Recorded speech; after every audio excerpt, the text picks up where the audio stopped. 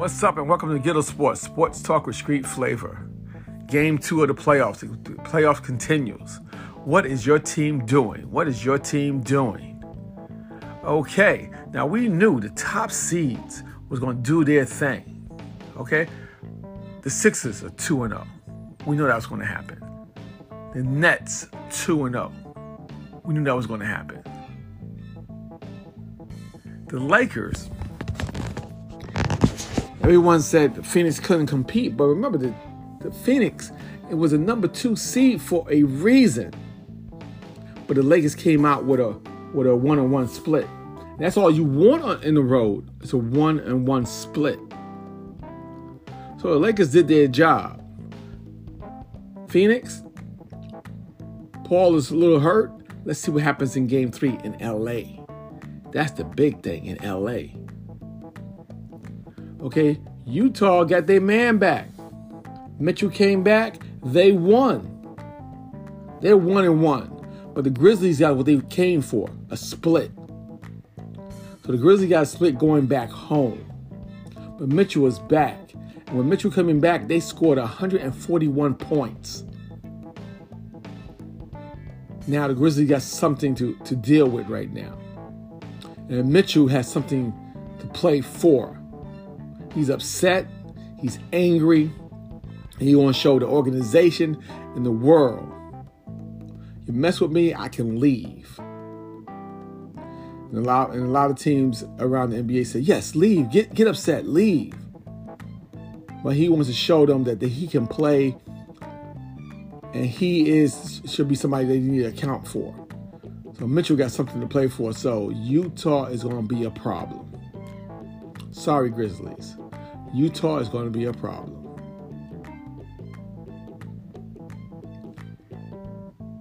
The Bucks are 2-0. Wow. Changed from last year. They 2-0. Wow. But the biggest thing out of all of this, out of this second game in the playoffs, the biggest thing that's coming out is that the Clippers are 0-2 at home. They lost 2 games to Dallas and Dallas is on the road. 2 games. Are the Clippers in trouble? They're going back to Dallas, where they're going to be almost a full arena of fans, and they're going to be down 2-0.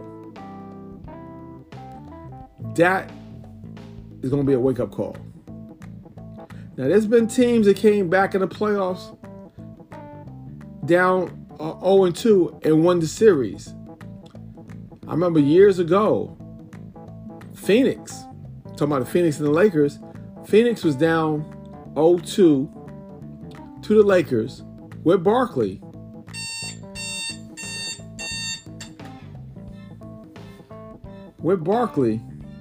And they came back and won the series against the Lakers. And Phoenix went on to go to the championship to play against the Bulls.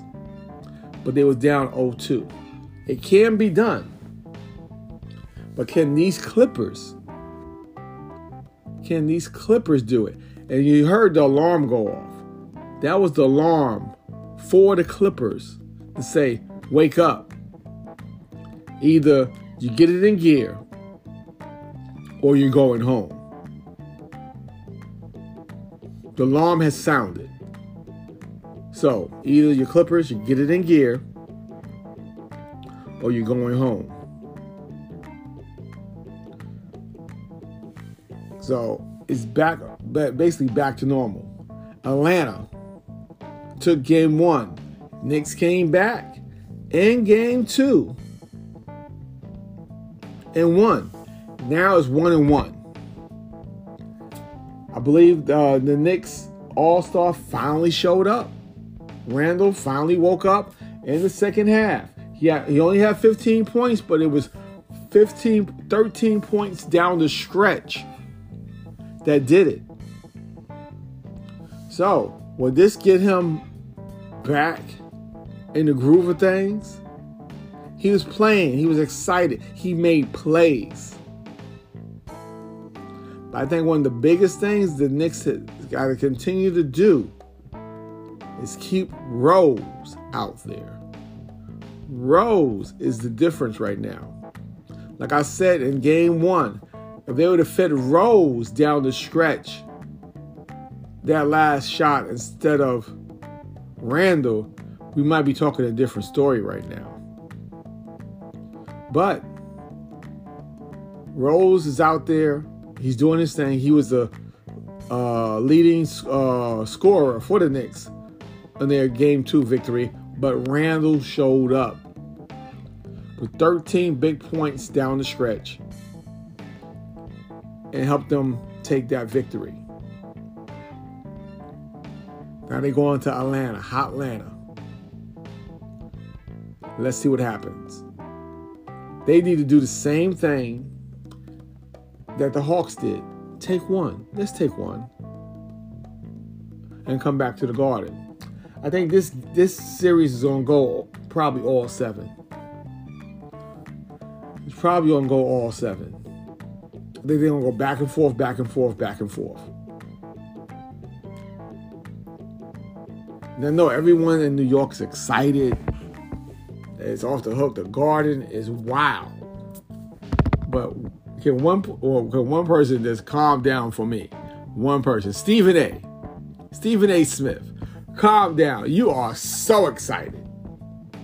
I thought you was going to bust a blood vessel. Stephen A. Calm down. You're more excited than Spike Lee is sometimes on the sideline. You know, you're supposed to be neutral because you're a reporter. You're a commentator. You're a man, you're a host. You're a man on the air. You're supposed to not show your fandom. But boy, woo, Lord, you are letting the world know you're excited about the Knicks. And I know it's been years that the Knicks hasn't done anything. Well, boy, you are going off right now. Oh, my goodness. That's a good thing, though. That's a good thing. But my God, you are going off. So let's see what happens. Let's relax. Let the playoffs play off Stephen A. But man, you are excited off the chain. I hear you, my brother. I hear you. And what else we got going on in the playoffs? Did I miss anyone? I told you about the Grizzlies. They back. Mitchell's back. They're going to be a problem now. I told you the Lakers are coming home. Let's see what happens. I told you the Clippers are in trouble. The alarm is rung. They saying they need to wake up. Let's see what happens out west. We knew that the Sixers was going to do their thing. We knew the Nets was going to do their thing.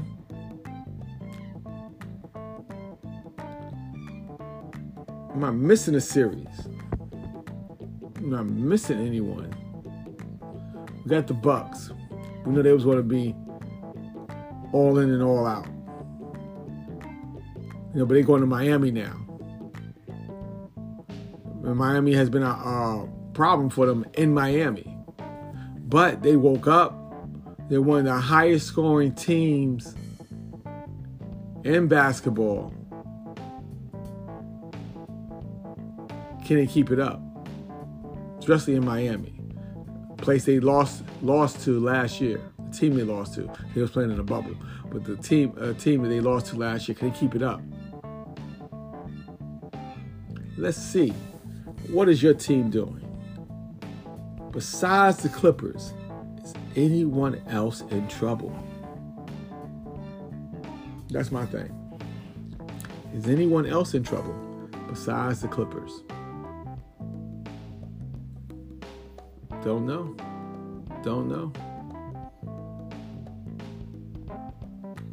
Now, speaking about trouble, not Brett Favre. Keep on saying Brett Favre. Aaron Rodgers finally spoke up on SportsCenter, saying that it's a culture in Green Bay. Without saying it, he's just saying that he just come out and say he has a problem with the GM. have a problem with the GM. I didn't like how you did things. He said he has no problem with Jordan Love. He loves Love. He just have a problem how the GM did it. So it's going to be up to the Green Bay organization. They're going to pick the quarterback. They got a couple more years left in them. Or the GM that might lead them down the stretch to bigger and better things. That's the thing. Or you might say, okay, let me trade for a playmaker to come and play with you, Aaron. And let's see what happens. Because right now, Julio is upset. And he said he wants to be traded. Now, what can the Falcons get for Julio? Julio said, I'm gone. Just like that. I'm not going to beat around the bush. I'm not going to say anything, let y'all speculate. I want out. And he said it. Unlike Aaron Rodgers not saying anything, but he said it, I'm out. You know, I like to be traded. So what can the Falcons get for Julio and what teams? Now he said he wants to go to either the Titans or the Patriots. Now you know Bill Belichick is not going to unload the farm to get a player. So the Titans, they do have wide receivers. They lost a couple in the offseason, but they do got a couple of core wide receivers, but they're not big in the passing game. And I know Julio wants to go to a contender. But, like I said, Tennessee is not big in the passing game, and Bill Belichick is not going to give you the farm for an aging player. So what's out there for Julio? You know, hit me up on Facebook and let me know what you think. What's up? You know, who you think the Falcons can get for Julio? That's the big thing. And everybody said by them picking up Pitts to go with Randall and Julio, that will open up the offense for Matt Ryan. But now you want to trade Julio. Wow. Let's see what happens. Now, I always leave you on a question and things like that. Something to think about. Now, ESPN had their top 5 playoff dunks of all time, picked out by their staff. Now, their staff must be delusional or drinking. Okay, the first number 5, Jordan against over Ewing. That was a good dunk. Okay, then they had another dunk, Tracy McGrady. That was a good dunk. Then they had the Rain Man. That was a great dunk. That was a great dunk. Then your number 1 pick was Scotty over Patrick. That was a good dunk and disrespectful dunk. But one of the classic dunks in playoff history is when Doc walked on Portland and Bill Walton. And you didn't put that in your top 5? That should have been number 1, 2, 3, and 5. I skipped 4. That should have been all over the top 5. When Doc dunked on Bill Walton. What y'all thinking about? Y'all gotta go back. You know, I guess there's a bunch of young people at ESPN that's not looking at this. But you gotta, when Doc dunked it on in Portland, on Bill Walton, that's a dunk. Come on, people. What's wrong with you?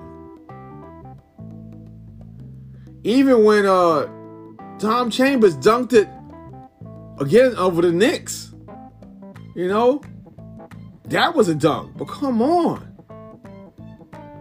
My God. And then y'all want to talk about top 10 dunks. You should talk about what happened last night when Ja tried to dunk it over Rudy Gobert, and Rudy said, "No, take this back to Memphis and get out of here." That was a nice block of a dunk.